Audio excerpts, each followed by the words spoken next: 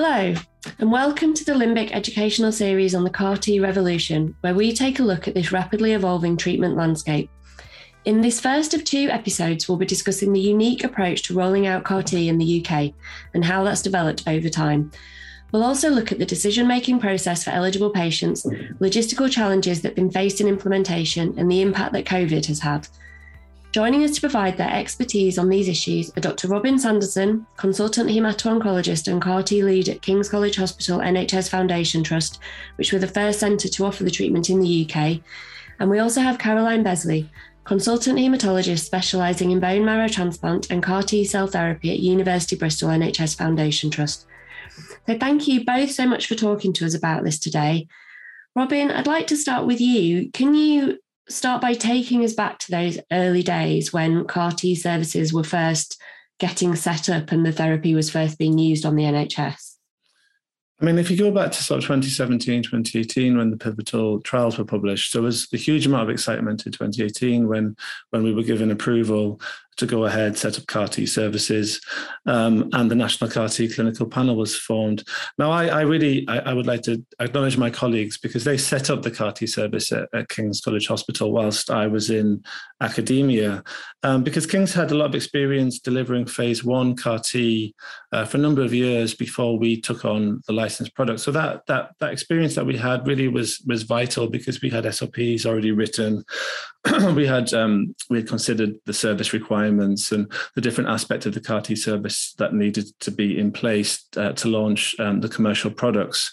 But nonetheless, it was a huge amount of work. I mean, when we were in the process of setup, basically there was a committee that was established with all the relevant stakeholders within the hospital, and we met very, very regularly to provide, impetus and motivation to setting up the services is really quickly, because you just need a lot of buy-in from different parts of the hospital. So specifically things like neurology input, intensive care input, a lot of discussion about beds in intensive care,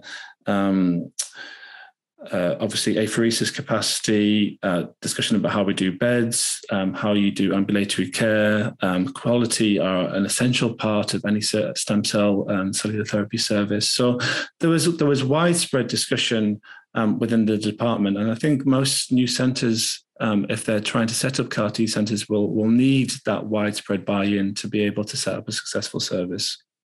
Yes, absolutely. And you mentioned there that independent expert panel, that's one of the particularly unique aspects of how this service works with the centres that are involved.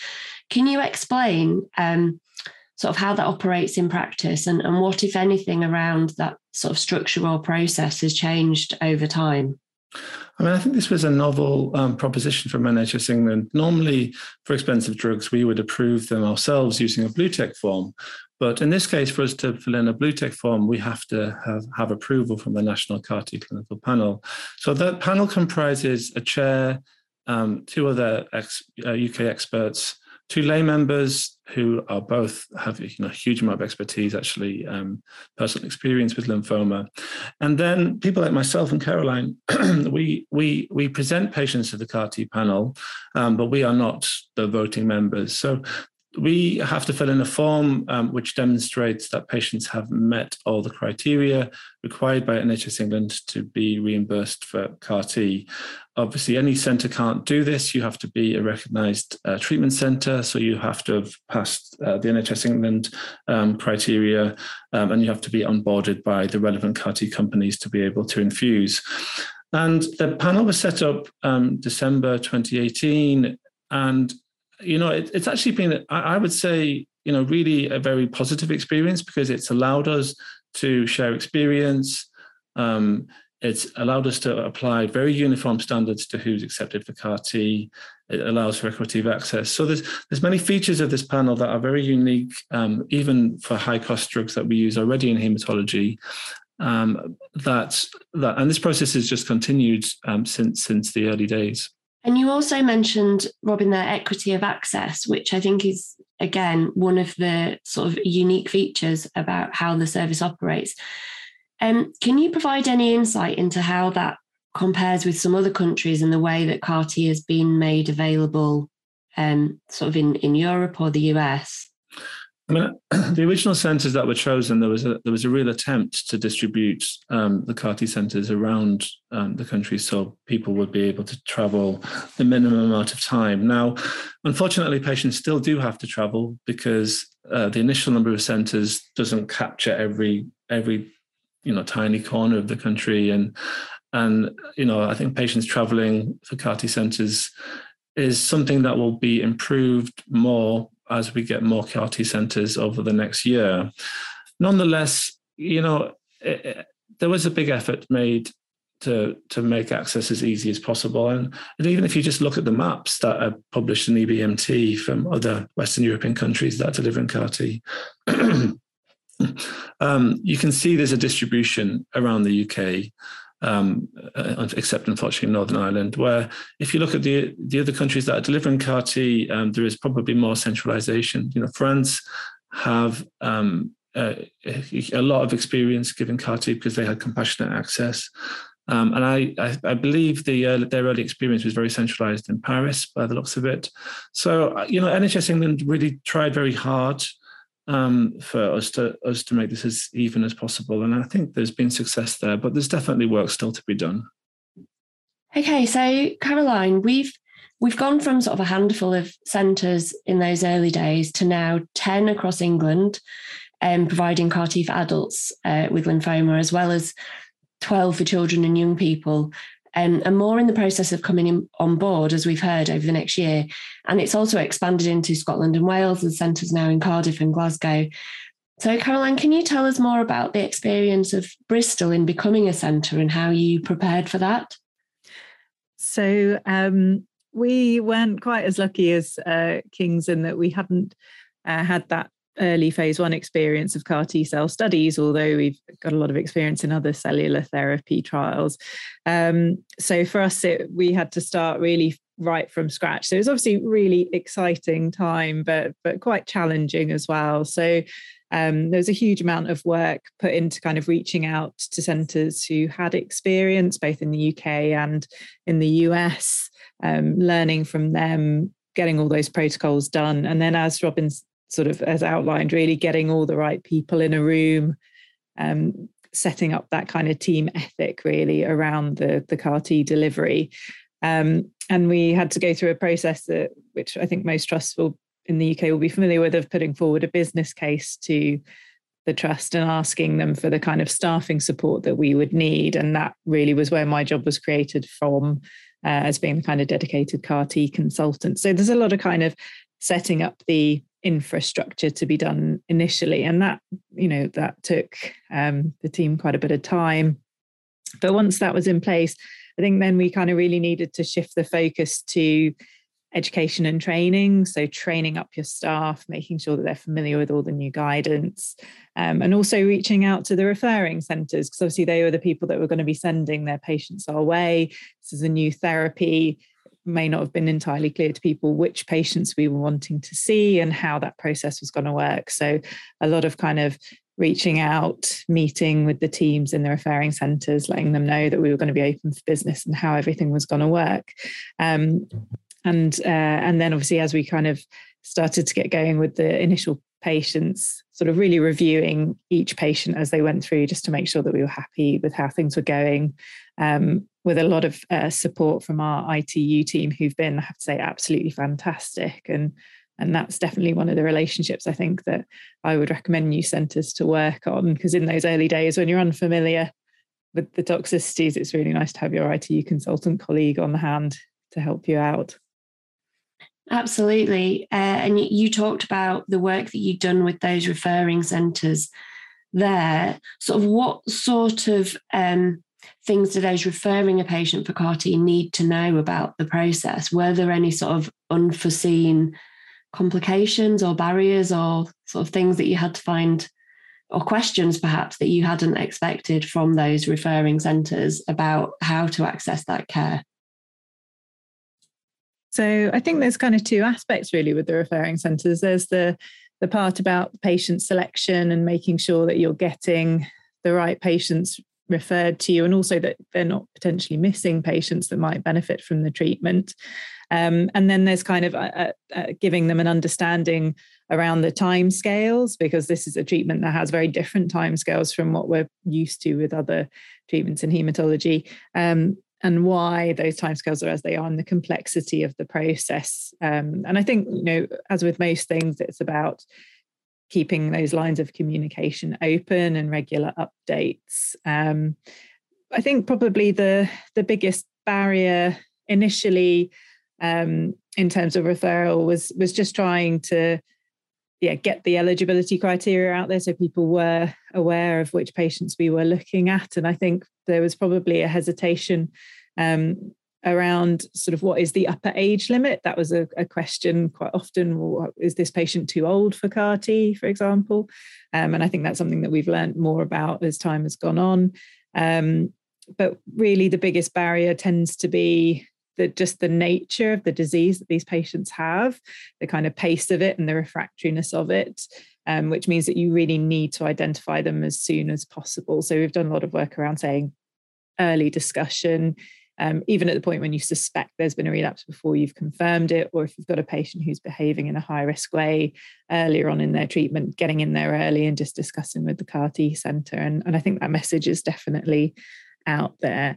For us in the Southwest, because we're really the only centre that covers a lot of the Southwest Peninsula, as Robin was saying, we don't have another CAR-T centre down in Plymouth yet, although we hope that they'll be opening soon. That does mean that for some patients who are down sort of Truro way or further down in deepest Cornwall, they're having to travel a hell of a long way. That has put some people off the treatment, not very many, but it has been a concern for some patients.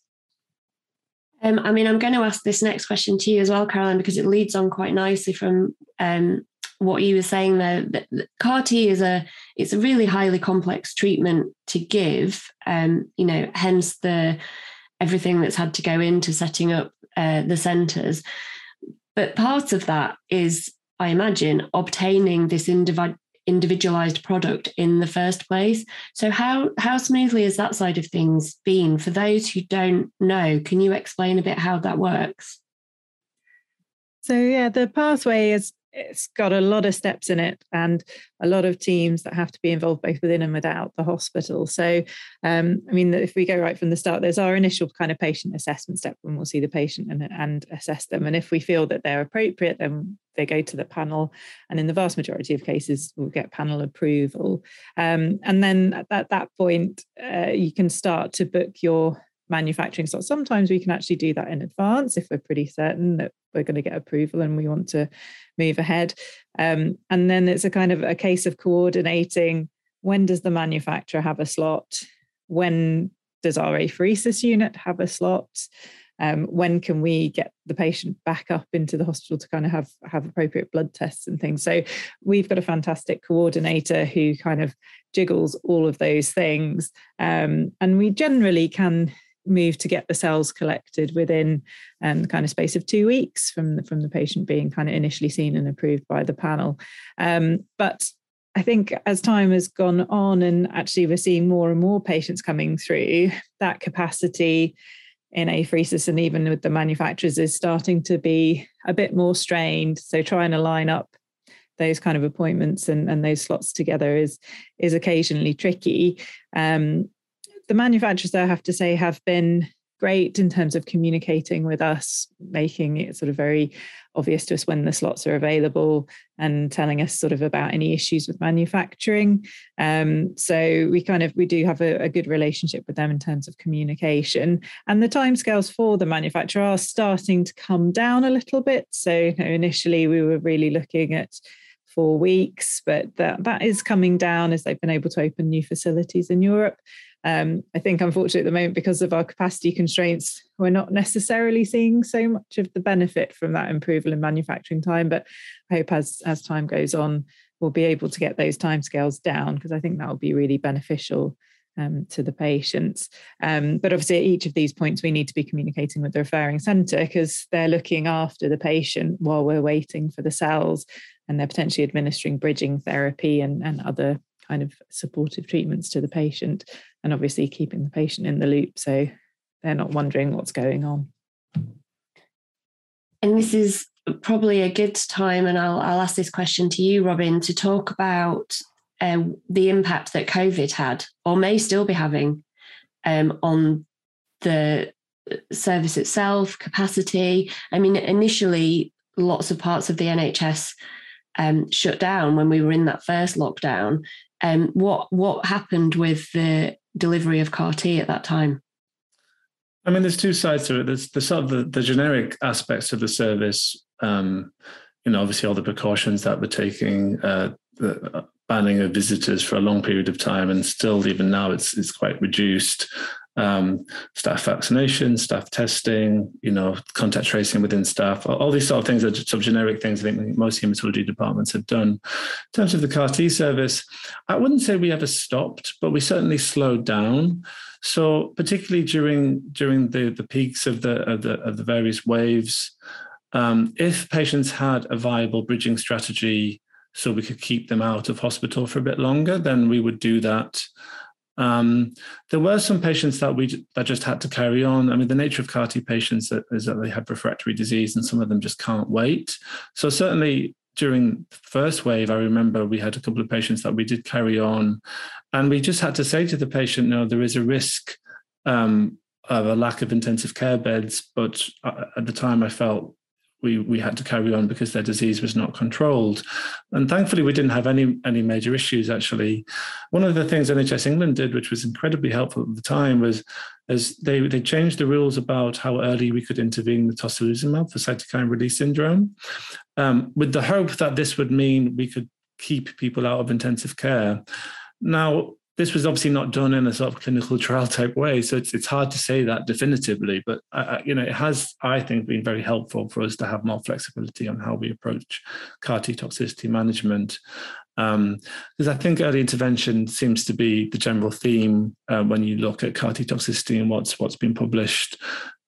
Also, earlier use of steroids, I think, helps in this regard. So we were very successful actually in keeping people out of intensive care, and we had to prioritize a bit, but we kept going, albeit at a slower rate during the waves.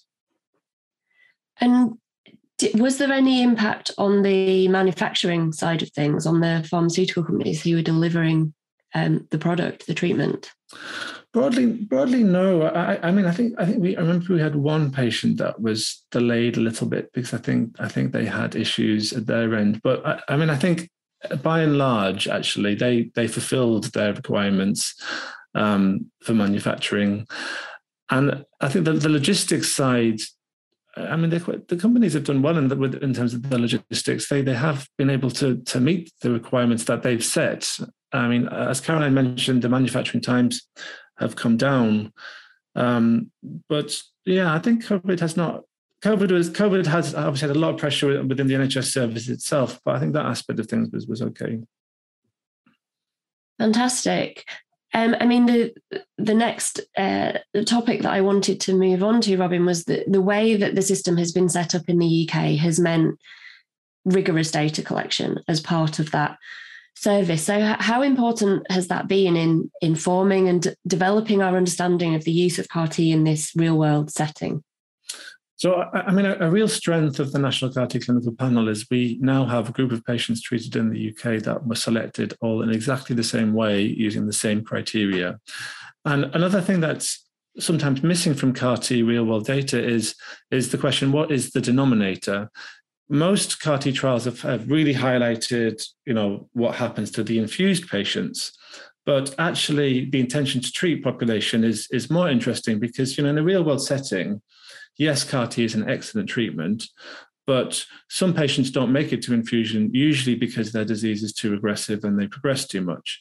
So knowing how many patients fall off and don't make it to infusion actually is quite an important piece of information, because all patients who have CAR-T in the UK go to the panel and then go to infusion later. We know what the denominator is and we know how many patients drop off. And that allows us to sort of monitor our performance and monitor the way we get patients through the pathway to try and get as many patients to infusion as possible. So I think that's something that's a real strength of the UK data.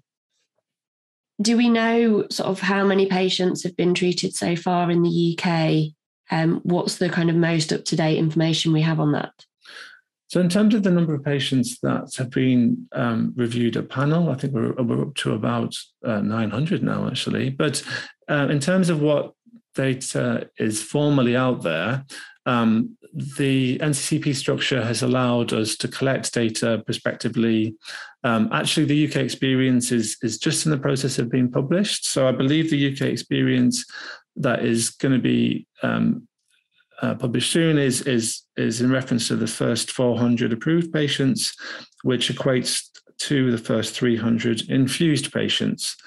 And really, that the paper that's about to be out it covers many aspects. It covers the performance of the different products in terms of PFS and overall survival. There's stuff about toxicity, how the pathway works, and really the title of the paper is regarding a sort of national CAR-T service. So that's just about to come out in BJ Heme. Oh, fantastic. We'll look out for that. I mean, you mentioned toxicity there. I think this is something that I'll probably want to ask both of you about on your experience of this. I'll come to Robin first, because I know you presented some data on this at the recent VHS conference. What have we learned about how to manage toxicities associated with this treatment? Is it, as you were discussing before, about perhaps treating earlier, managing earlier, spotting signs at an earlier stage and keeping people out of ICU where possible?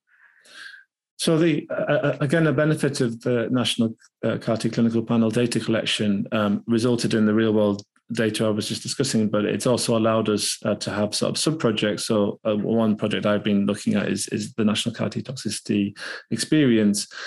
So that was presented at ASH and again recently at BSH. And I think one of the main themes that we see is there is definitely a difference in toxicity profile between the two lymphoma products. We know that they have different constructs, different co-stimulatory domains. So that is an expected observation. When the pivotal trials were done, the way toxicity management was directed in a very restricted way by the trial protocol. And actually what we see in real world practice is that there's much more liberal use of tocilizumab and steroids. And probably there's earlier use of steroids now than in those trials. And that has resulted actually in significantly less severe toxicity if you compare our real world data to the pivotal trials. So what's really noticeable is that I think two benchmark figures that I think are important are the rates of grade 3 and above cytokine release syndrome and neurotoxicity, because grade 3 and above really means patients that go to intensive care with that toxicity.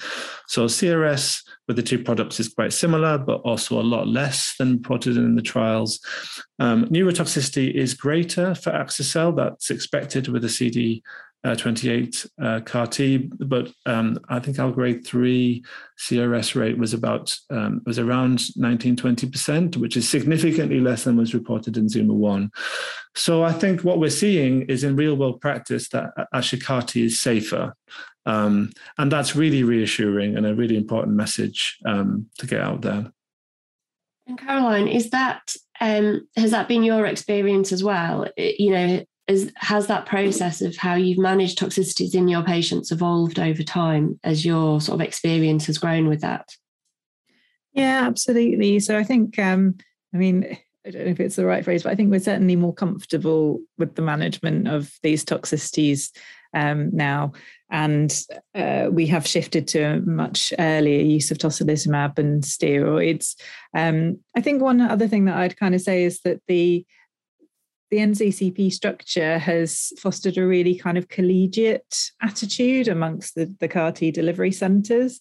And so for those patients where you do get maybe unexpected toxicity or very severe toxicity, that has meant that we've got a really strong network that we can reach out to kind of discuss those cases where you're sort of, because we've got very set protocols on how we kind of go through escalating the treatment as we kind of go up the grades. But once you get to grade 4 and you've given all your treatments, then you're sort of a bit like, what do we do next? For that odd patient where that happens, and thankfully it's really not very many, as Robin has kind of described, it's the NCCP has given us that network that we can reach out to those other centres. So, for example, I will often message Robin and say, have you come across this before?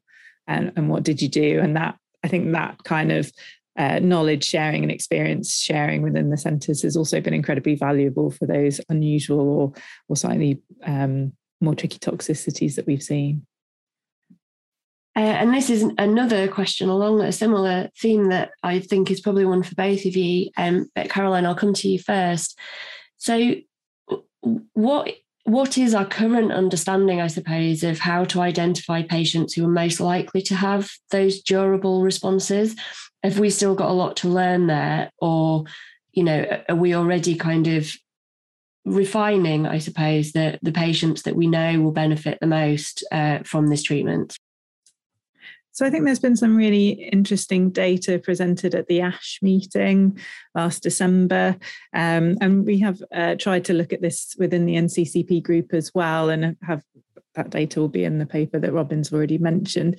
So I think there are some things that we do now know as a kind of CAR-T community internationally that can be associated with less durable response or less likely to achieve a complete remission. A lot of those things tend to be around the kind of aggressiveness and bulk of the disease. So certainly multiple groups have shown that high LDH or LDH above the upper limit of normal is associated with inferior and less durable responses. The French have looked specifically at total metabolic tumor volume, which again, as a marker of kind of disease bulk and activity. So those things are, we can potentially pick out patients that may be destined to do less well. I think what we don't have, though, is very good biomarkers that will kind of identify those patients very early on when they're being referred for CAR-T, because most of these markers we're looking at the point of admission for their CAR-T therapy, by which point, it's too late. You've seen the patient, you've made the cells. So I think we probably don't have markers that would necessarily influence our patient selection at this point. But we do have some markers that would help us around patient counselling and sort of expectations of what the response is likely to be. And obviously all of these have been studied at this point where we're looking at therapy after failure of second line. And as CAR-T cells move forward in lines of therapy, do we know whether those sort of indicators are still going to hold true? That's kind of my feeling. Okay, so same question to you there, Robin, about sort of identifying those patients most likely to have those durable responses and what we've learned over the past few years about that. Yeah, I mean, Caroline's done a good job at identifying some of the issues there, because things like high LDH, it's interesting, but often we've already made the decision before it's useful in a way, because we sort of assess patients for CAR-T quite early in the pathway, and because the pathway is quite complicated, there's a lot of things that can happen that can sort of make them more likely to not respond to CAR-T in a way. I think one thing that was interesting in the national CAR-T toxicity data is actually it's quite evident that the patients who are less likely to do well from an efficacy point of view are also more likely to have severe toxicity. So from the ASH abstract, we identified risk factors such as a high LDH on infusion day, poor performance status, or patients who progress through bridging therapy as people being more likely to have severe CAR-T toxicity, so be it grade 3 and above CRS or neurotoxicity. So there is work to be done, I think, for these sort of ultra-high risk patients, because they're less likely to do well with CAR-T and more likely to have tox. So I think that's probably the work in progress. I think that maybe the CAR-T community should focus on. Yeah, so there are definitely aspects to kind of refine how we offer that care there.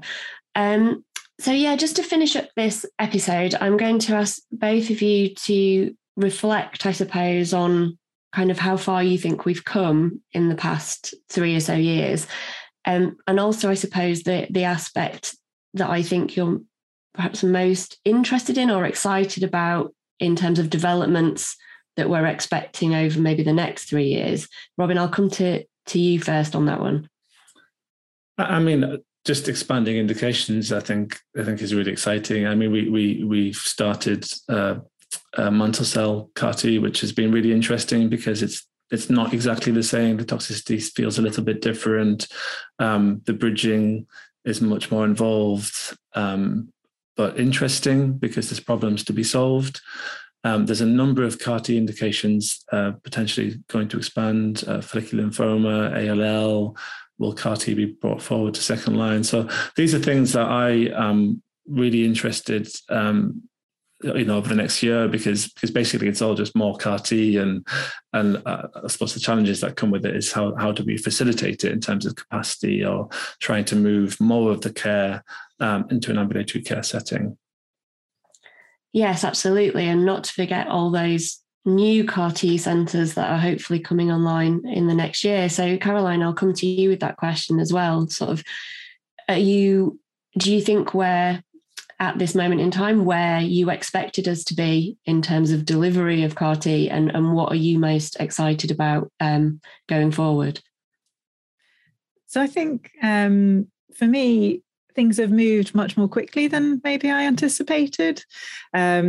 Particularly sort of with those new indications, they seem to be coming thick and fast despite the kind of disruptions of the COVID pandemic. So I think the whole field is really moving at an incredible speed that perhaps I hadn't anticipated, but that obviously makes it really kind of exciting and a wonderful thing to be a part of. And the more patients that we can get this treatment out to, the better.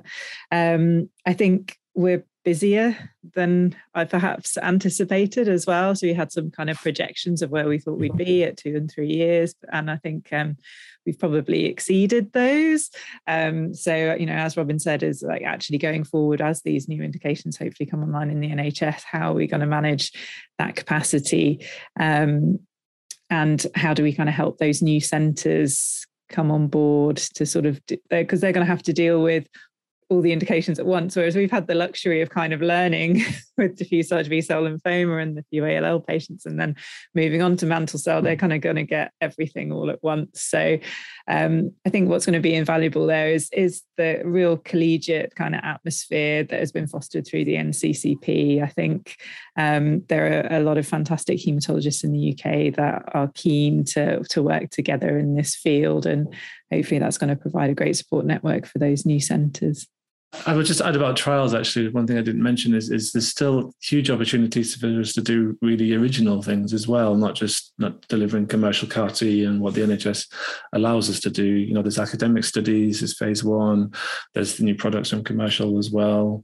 Because what we've just talked about really is things where there's actually evidence for already, and there's many things to come in terms of novel CAR constructs and things like this. Yes, and I imagine that the way that the centres have already been set up actually puts us in a good position to get really involved in that research and to be carrying out those trials. Yeah, definitely. Well. I mean, we've got phase 1 and phase 2 stuff planned, so that's really exciting. Yeah, absolutely. Same at Bristol. So we're quite excited to see a couple of new products coming to us for trials soon. Great. Well, that's a very, very optimistic upbeat place to leave us today. Thank you so much for sharing your expertise with us. It's been fascinating to hear sort of what it takes to deliver a CAR-T service and how it all works. In our second episode of this series, we will be discussing more around this bright future of availability, new indications, treatments within the CAR-T world, as well as funding issues. And we will be talking about that with Dr. Graham Collins from Oxford and Dr. Francis Seymour from Leeds. So hopefully that will follow on seamlessly from this episode, and do seek it out. But bye for now.